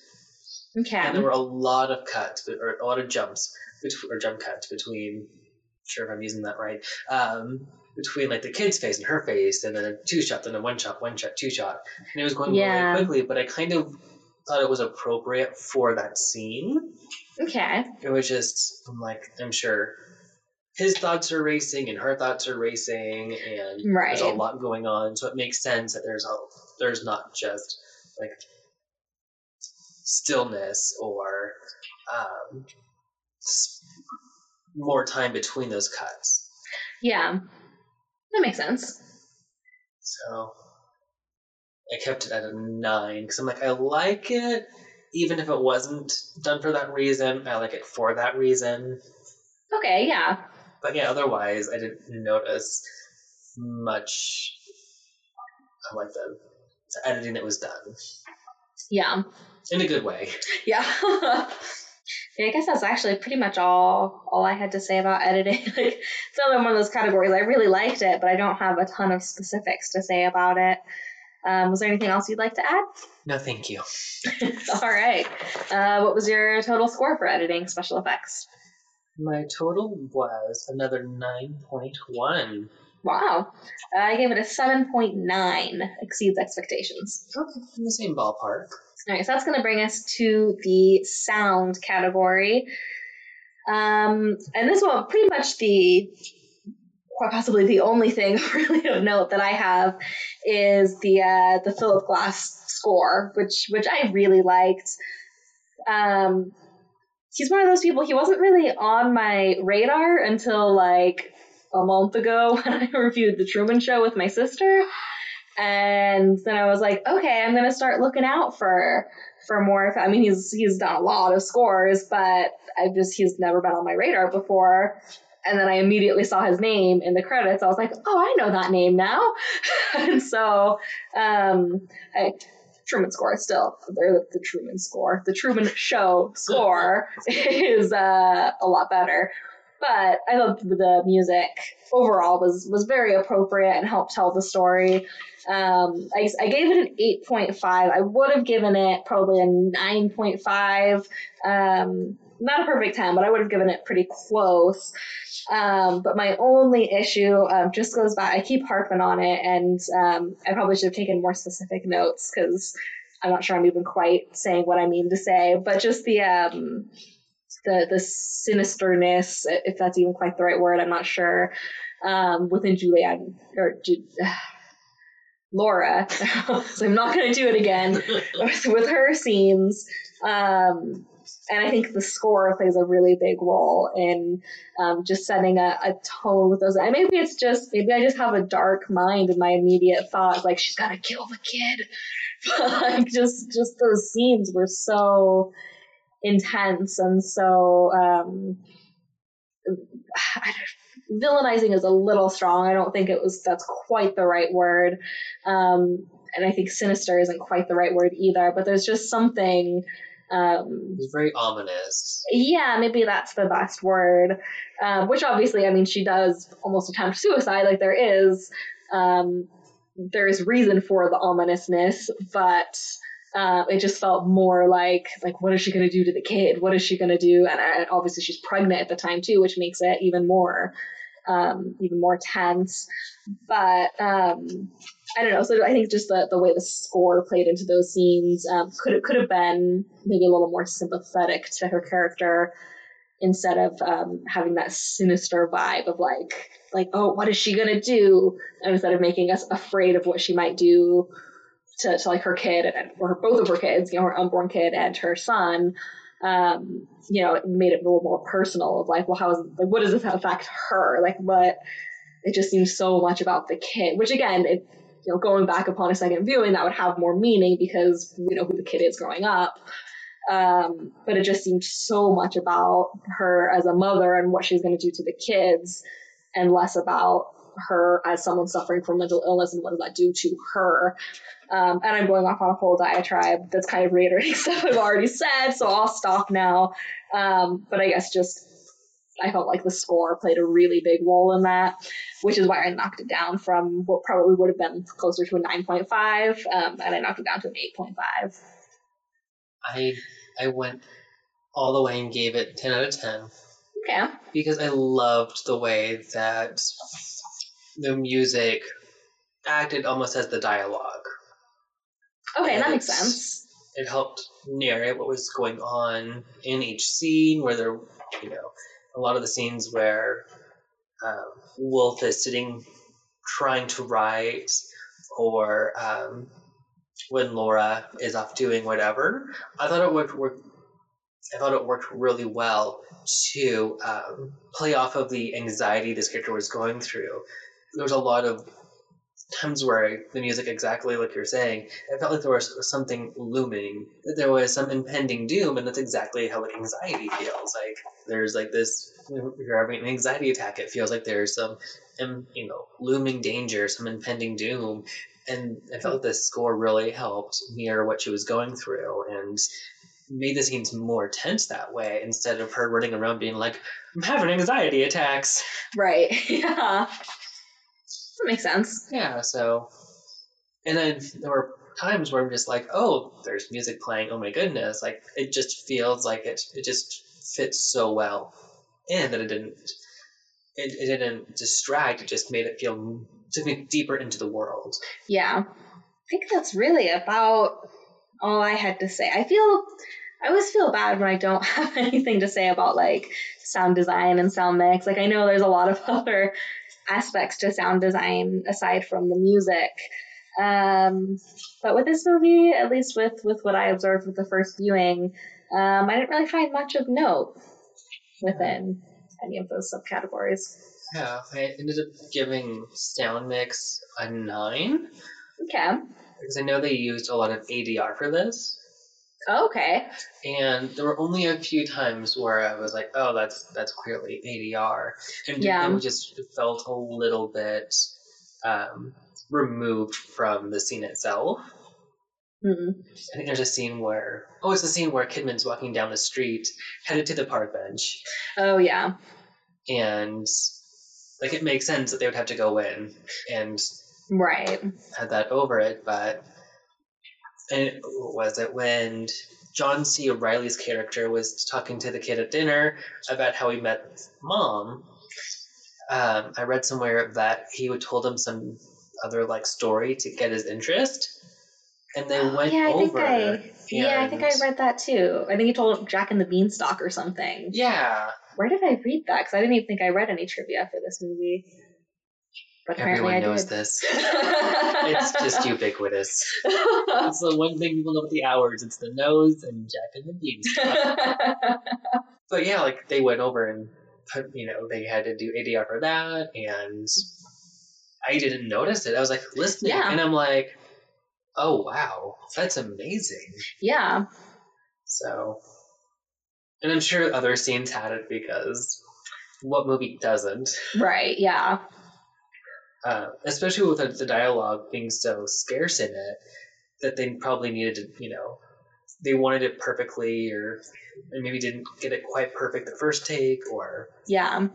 Not the first take, but when they finished words that I don't know. Yeah. But yeah, like there's not much to say, only because they did it so well, and there weren't huge fight scenes or a lot of special effects like you were saying earlier. Yeah. So there's not that big concern of there's no weird sounds in it that stand out. Right. Yeah. It's very mundane scenes and mundane sounds. Makes sense. All right. What was your final score? Unless there's anything you want to add. There's nothing I can think of. So I ended up with a 9.6. Wow, that's quite a bit higher than mine. Mine was a 6.7, which still does exceed expectations, but is quite a bit lower. I do love this movie, so... Yeah. I think had I known more about the ADR and things like that, I probably would have bumped up at least the overall sound mix. I probably would have bumped up a little bit, but I'm on a streak of not changing anything, so I guess I'll leave it. And what was it, a 6.5? 6.7. 6.7. So that still exceeds expectations. Exactly, yeah. There's no shame in that. Yeah, it's still solid. They have their Oscars. They can be fine with a 6.7. Exactly. All right, so that's going to bring us to the next category, which is going to be aesthetics. I think one of the top things that people talk about, we've definitely already mentioned, and that's the makeup. The shoes. Oh. But I thought I easily gave makeup a 10 out of 10, not just because of the obviously the prosthetic nose, but also just like I was saying, like with Nicole Kidman, like I'm sure she's wearing a lot of makeup, but it doesn't look like it. Like it's a very natural look, and so I appreciate that and thought they did a really good job of it, and then like the comparison and the compare/contrast aspect. I'm losing my words apparently, but seeing Toni Collette and Julianne Moore like side by side in that one scene where it's like Toni Collette is like the perfectly made up, like bright red lipstick, perfectly done 50s hair, and the super 50s outfit, and then you see Julianne Moore with she still has some makeup on, but she's definitely more drab in comparison. Yeah, I think she's still in her bathrobe. Yeah, I think you're right. She might have been, yeah. So it's definitely a very big contrast between the two. And then as the scene goes on, it's like, well, they're really not very different. Like they both have their problems, and they're both, going through life's issues and going through it in different ways. And so I thought that the use of both makeup and costume and hair, I guess, all three of those aesthetics, I thought were just used to full effect there. And yeah, this is just a very strong category for me overall. I really liked the pretty much all of the aesthetics. I thought were very strong. Yeah, the lowest I went was a 9, and that was for sets and locations. Okay. And that was just, again, there was, I think it was what was her name? Clarissa? It was either Clarissa's or Richie's, and I'm just it feels like it could have a little something extra somewhere in there. Yeah. It just felt a little, I don't know, too setty. Yeah, I also, sets and locations was my lowest as well, which I still gave an 8 out of 10 to, but it was for pretty much the exact same reason. Like, I love the, Virginia Woolf scenes, the sets and locations there, and I love the 50s scenes, and then the modern day scenes were, they were still good. They weren't bad, but didn't go above and beyond, and it's pretty much the only thing keeping that subcategory from a perfect 10. Pretty much, I think too setty, I think is a great way of putting it. Like, it just wasn't quite there. Yeah. It's close, but And like with the Laura's house, it made sense because that's kind of the way they introduced it was very Stepford house or Stepford wives. That kind of needs to be cookie cutter. Yeah. And so it made sense that there wasn't much clutter. It needed to look very crisp and clean. Unlike Virginia Woolf's house, when the camera was like panning through that, it looked lived in and well curated. Yeah. And it looked like stuff Virginia Woolf would have had in her home. And then like with costumes, I swear there are photos of my grandma that look exactly like, like Toni Collette's character or the babysitter or... Yeah. I'm like, my grandma had that same hair, those shoes, that dress. She had all of that in front of that house. Yeah. And with that car in the background. Yeah. It was just so much like attention to detail. And like, there was a lot of wigs going on, but they were so time appropriate. I'm like, I don't care. This is like, that was ridiculous hair, and they shouldn't do it to their hair. They should put a wig on instead. Yeah. And like with Nicole Kidman, I like how that I think every project she does or like red carpet event, she always wears a wig. I think you've told me that before. I think I've heard if that. I say it enough, it must be true. It was like love that even though she has like the most, the simplest hairdo. Yeah. But it looked so good and it just made sense and everything looked like that's the way it should look. Yeah. And with makeup, I only knocked it down a little bit because I felt they went overboard with Richard.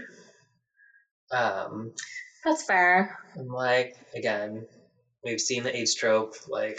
Yeah. You can have AIDS and not look like you're about to die. Right. Yeah, I considered giving it, because I gave makeup a perfect 10, and that was the one area where I considered, or the one reason I considered knocking it down. But yeah, the only reason I still kept it at a 10 is because I really liked the old person makeup on Julianne Moore at the end, which I know, like, if there's a weakness, it shouldn't be a perfect 10. I probably should have gone like 9.5, because I absolutely agree. But I feel like old person makeup is so easy to mess up and so often gets messed up, and I thought that they did a pretty decent job. It looks so good. Yeah, and I don't know, like the prosthetic nose has just become it's like ingrained in pop culture weirdly. Yeah. So I felt like there were enough positives that I kind of bypassed that a little bit by still giving it a perfect 10, but and like that could be like props too, or not props. I guess that would be makeup. I don't know what I'm saying. Please ignore me. Yeah, so I gave all of the character aesthetics, hair, makeup, and costumes. All three I gave perfect 10s to. And I feel like costumes, that's another one I probably could have gone a little lower on, just feels like the modern day costumes were kind of meh. But I felt like, particularly with Virginia Woolf, I thought that, like, just, I don't know, it's just such a interesting move, I guess, to take someone like Nicole Kidman and make her look so drab. But it's time appropriate. It's appropriate to Virginia Woolf. Like, I looked at a couple pictures of Virginia Woolf, not too many, but I just pulled up a Google image search and it's like, yep, this all looks dead on. Uh-huh. And like some of her costumes were kind of awkward. Like, it just felt like didn't even quite match, and just like, I don't know, like it was a very unique style, but perfectly appropriate. So even though the more modern day stuff was pretty lackluster, I kind of ignored that for these categories because and the 50s stuff. I mean, I'm just a sucker for that time period. So I gave perfect 10s, even though the modern day stuff probably should have knocked all three of those down a little. Yeah, with back to costumes, one thing I noticed was Wolf, Laura, and Richard, they spend a good part of the movie either in their bathrobes or in very loose clothing when everyone else around them is in very fitted stuff or dressed up. Yeah. And I liked that touch of just having that very distinguished, or not distinguished, but it's a distinguished room. To distinguish between their dress that way. Yeah. Especially like with the Colette scene, where she comes in and she looks like she's been getting ready for a while, and Laura is still in the bathrobe, hair's not done, it's just, yeah. I don't know, I just thought that was an interesting choice. Yeah, I agree. Well, I do have to say about the nose, this was an even more impressive performance for Kidman, because I guess during the time they were filming, she was getting the divorce from Tom Cruise. And like, I'm a big fan of the Leah Remini show. I just started watching it. It's so good. I didn't know I could love her even more. Yeah. And I can. They read me, and like through that show, like you see just how hard it is to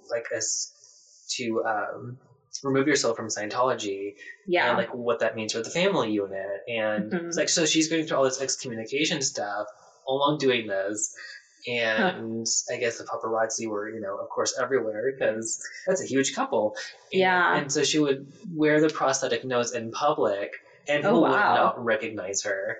Yeah, even in the movie, it's hard to recognize her. That's amazing. Yeah. Everyone wants to make jokes with the nose, but they didn't spot in public. Yeah, interesting. I'm like, oh, that's a fun fact. The more you knows. I'm so scared. I'm going to see myself out. I did also love...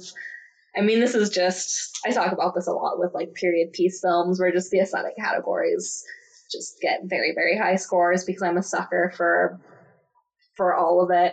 But one of the things with props that contributed pretty heavily to the high score that I gave it is the 50s cars. Like, I am not a car person, even a little bit, but there is something about... Like, not even in real life, if I were to see like an antique car show, I'd be like, it's just a car. Like, I don't really get it. But there's something about, like, I mean, it's like time travel.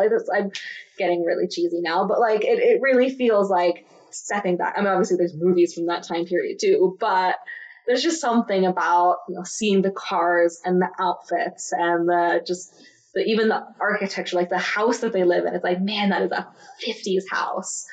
And just all of those, just, I don't know, I just like 50s stuff, apparently, because it was just, I don't even know how, like, period accurate it is. It's one of those things where, like, somebody who really knows their stuff could probably watch it and be like, oh, that shouldn't be there. That didn't come around until 58. Or like, oh, that was obsolete by 45, and like. Absolutely.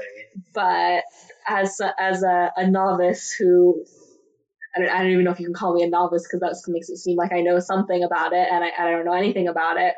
But I just loved all and the same thing with the Virginia Woolf scenes. I'm not as big of a fan of like the early 20 aesthetics, I guess, but the like 40s and 50s and 60s, I guess those 3 decades are like my jam. Like, I just think it's so aesthetically pleasing, I guess. Anyway, I'm going on a total side rant, but I really liked that aspect of the movie. It was just pleasing to look at. Yeah, and there was like no mistaking which era you were in. Oh yeah, absolutely.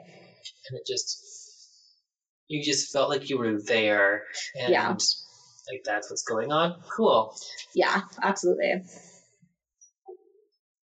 One fun thing, like throughout all 3 stories, was they had very muted color palettes.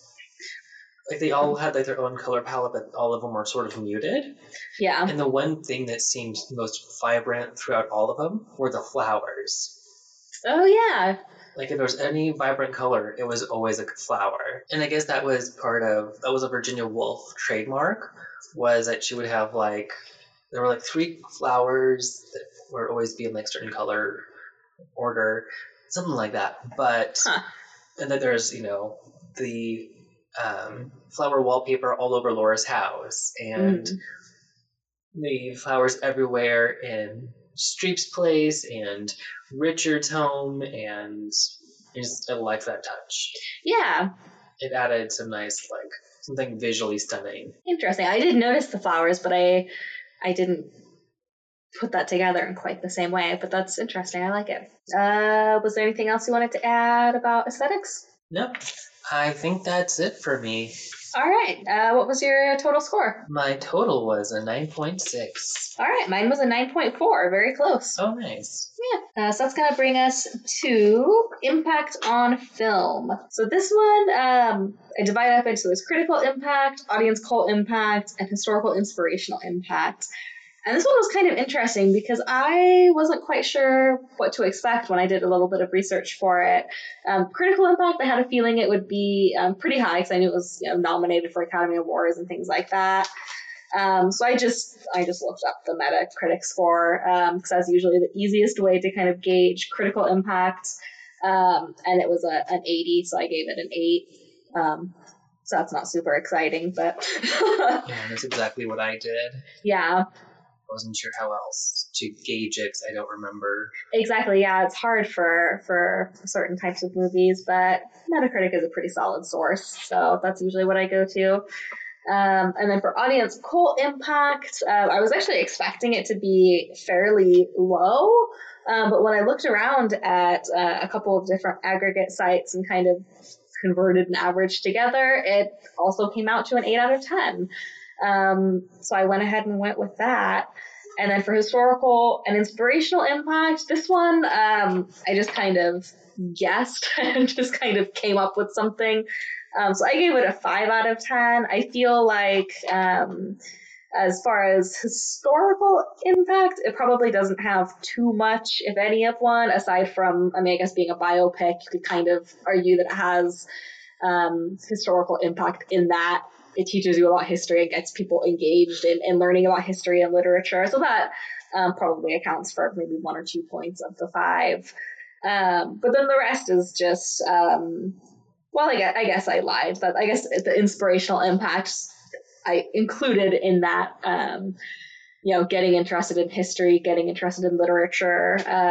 I think that's one of the... Sorry, I'm losing my train of thought. I've been talking for too long, I think. I think one of the important functions of film is educational in a way. Not that I think all films need to be educational or should be educational. And I don't even know that I would necessarily call this film in and of itself educational. But the fact that, at least for me watching it, I'm like, well, now I want to go learn more about Virginia Woolf. Still don't want to go and read her stuff because I really hated To the Lighthouse. It was not my thing. Orlando might not be your jam either. But yeah, so it definitely has that going for it. And then it also, even though I feel like it could have done a much better job at times, it is a movie that has mental illness at the forefront and gets at least some sort of conversation going about, depression, suicide, bipolar disorder, I think is what the general consensus is for what Virginia Woolf had, although that wasn't a term I don't think they had yet, or at least they didn't have treatments for it yet. So, it gets people talking about that and thinking about that in positive ways, I think. Not as positive as it could have been. I feel like it could have done a little bit of a better job. But overall, I think it's still important to have films with these topics and to get people talking about it and to erase the taboo of mental illness, I think is phenomenally important. Yeah. So that was one of the biggest things that went into my score for that. All right. I kind of followed a similar suit for the audience cult impact, where I looked at a lot of audience scores and saw that it was pretty high, and then added on a few more for the nose. Because you honestly couldn't go anywhere without hearing a joke about the nose for a while. It was everywhere, yeah. So I put that up to a 10. Okay. Because I'm like, yeah, there's people love it, and at the time it was very topical. Fair enough. For the historical inspirational impact, I put 6. Where I'm like, kind of like you're saying, it could get someone interested in Virginia Woolf, or maybe, I don't know, learn more about her, but you at least might get some insights. As part of her prep work, Nicole Kidman read a lot of her letters and of other correspondences. Maybe those are just letters.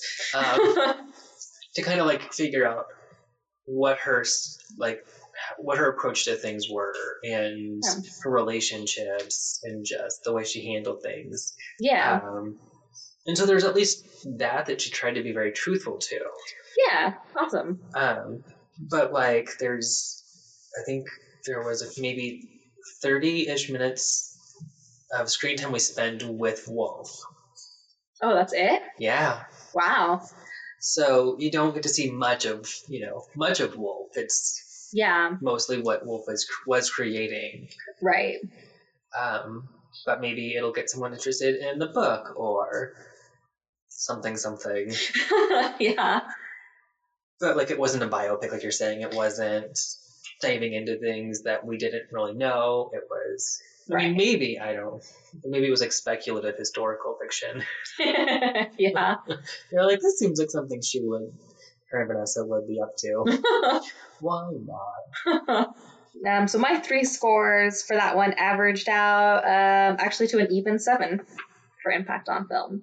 Oh, nice. Mine was an even 8. All right. Yeah. All right, so that's going to bring us to overall enjoyment. What was your score for overall enjoyment? 8, 10. All right. I went into this remembering a very enjoyable viewing of it the first time around, and it didn't disappoint. I noticed things I didn't the first time and got to enjoy them a little bit more this time around. Okay. I forgot that the last 2 stories were intertwined. The Clarissa and Laura stories. Yeah. So that was a fun thing to experience again. But yeah, I just loved it. All right. I gave it a little bit lower. I gave it a 7 out of 10. So it still exceeds my expectations. I still enjoyed the movie quite a bit. I think the things that kept it from getting into the more outstanding range, but I really think it just comes out. I'm not going to harp on it too much more because I've said it so many times, but just some of the scenes with Julianne Moore's character, I just feel like could have been done a little differently, and it really, I think it just rubbed me the wrong way, and I interpreted it differently than maybe most people. It seems like my brain went to a more dark place than other people's, so it's probably on me more than the filmmakers. But that was just kind of my interpretation of those scenes that definitely knocked it down a little bit. And then also just the present day scenes, I just wasn't that into that. Like, I really liked the Virginia Woolf scenes.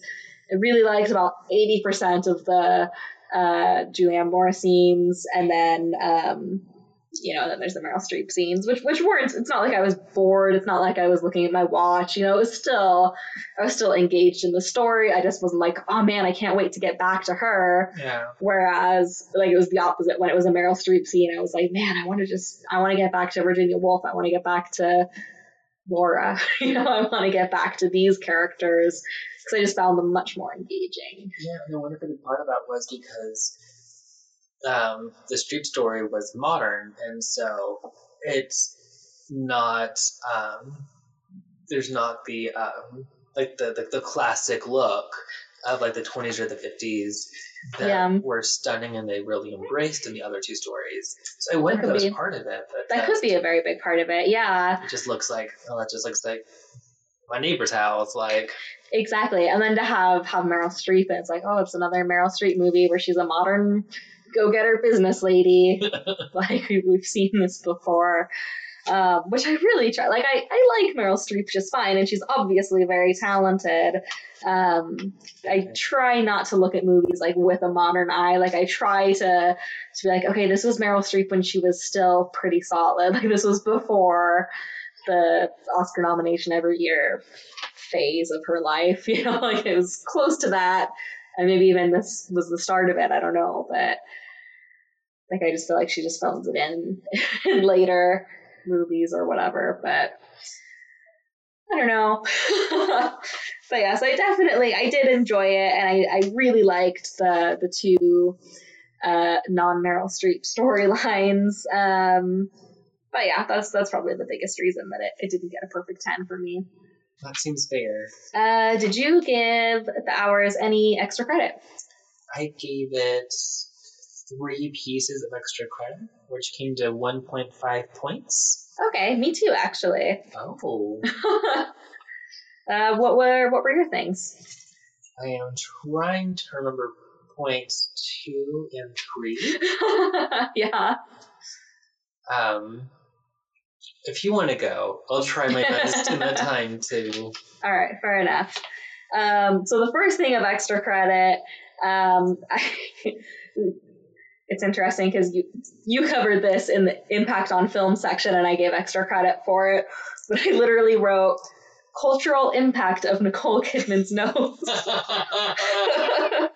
I mean, it did, like, for all the reasons you were saying. It took on a life of its own, and it was everywhere. It was a piece of, like, I mean, like I said, I was like 14, 15, however old I was in 2002, and even I was like picking up on these things when I was not very entertainment news savvy at that age. Like, I was very in my own little bubble and very much so about TV, not so much movies, and even I knew all about Nicole Kidman's nose. So yeah, so that definitely gave it some extra credit. The second thing of extra credit was for, this is pretty silly, but for the 30 Rock joke that I mentioned earlier. The hours, more like the weeks. I don't know, I don't know what that even has to do with this movie. I don't know why I would give it extra credit, but I did. And I don't regret it. And then the third one, I gave it extra credit because it's a scene that felt really out of place, so I didn't feel like bumping up like camera work or things like that. And actually, this would probably be a special effect, I would imagine. But it just, because it felt so out of place in the movie, I didn't quite feel right bumping up any of the scores in the grid, but I liked it a lot, regardless of being so out of place. So I gave it extra credit for it. And that's going to be the scene with Julianne Moore when she's in the hotel, and it's like the moment when she's like, no, I can't do this. And you see like the water flood the room, and then she like wakes up or whatever.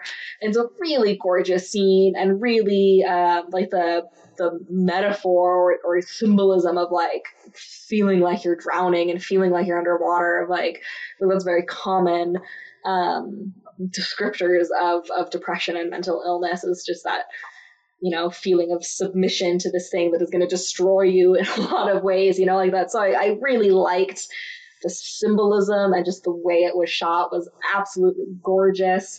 But like it just didn't really fit with the rest of the movie in a lot of ways, which is why I didn't bump up anything else in the grid. But it was really, I really liked it, so I gave it extra credit, is how I decided to navigate that. Yeah, they actually used river water to flood it, so it was kind of a little bit foreshadowing too. Or at least, maybe not foreshadowing because we know what's happening, but a nod to Wolf's fate. Interesting. They actually like went to a river and got water, I guess, or they had a tank of it somehow. Huh. Yeah, I guess. It was very specific. Yeah. Yeah. Well, it looked gorgeous. Did you think of your things? I didn't think of the other two. Oh no. But so 2 points just because great movie. High five. And 1 point for Margot Martindale. I just like I can't get enough of her. Yeah. She's one of those character actresses that I'm just like, yes. Yeah. Anything you're in. I think the BoJack Horseman role like cemented my passion for seeing her in everything. Yeah. Where she just plays this like just like hardcore version of herself. Yeah. Who will like cut you. Yeah. and like that, and I'm obsessed with the Americans, and she's great on that. So Yeah. just like, oh yes, get more money. Yeah. Do it, Margot. Yeah. And it's just a fun name to say. Indeed. You can't say it with an angry face. Yeah. But I guess the other two can just go to like casting because they had so many huge names in this. Oh yeah. But there didn't seem to be someone that was a scene stealer or stunt cast. It just Right. felt well balanced. Yeah, I agree. All right. I'm happy with my 2 points going there. Fair enough. I'm sure it's just as good as where I originally planned for it to go. Can't argue with that. All right, so I guess that brings us to total scores. What was your total score for the hours? A 91.16. Wow. That is very high. Mine came out to a 78.2. So still exceeds expectations and is on the higher end of that, getting close to outstanding. Oh yeah, those are close. Yeah. I feel pretty good about that score. Well, was there anything else you'd like to add about this movie before we wrap it up? I am very happy with what we covered. Me too. Well, thank you for having me. It was a pleasure being here. Yeah, thank you for being a guest. This was great. I can't wait for the next one. So that's going to wrap it up for our discussion of The Hours. Be sure to tune in next week. We're going to be back. And then for any X-Files fans out there is now a separate podcast that Tristan and I are doing called The X-Files on the Grid. We just posted our pilot episode, reviewing, of course, the pilot episode of X-Files. And then we're going to be starting with season 1, episode 2. It's going to be posted on July 8th. So keep an eye out for that as well. If you're interested in learning more about the Gritty Films grid rating system, be sure to check that out over at grittyfilms.com/thegrid. And that's Gritty Films, spelled GRIDDY. And you can also check out our Patreon account over at patreon.com/grittyfilms.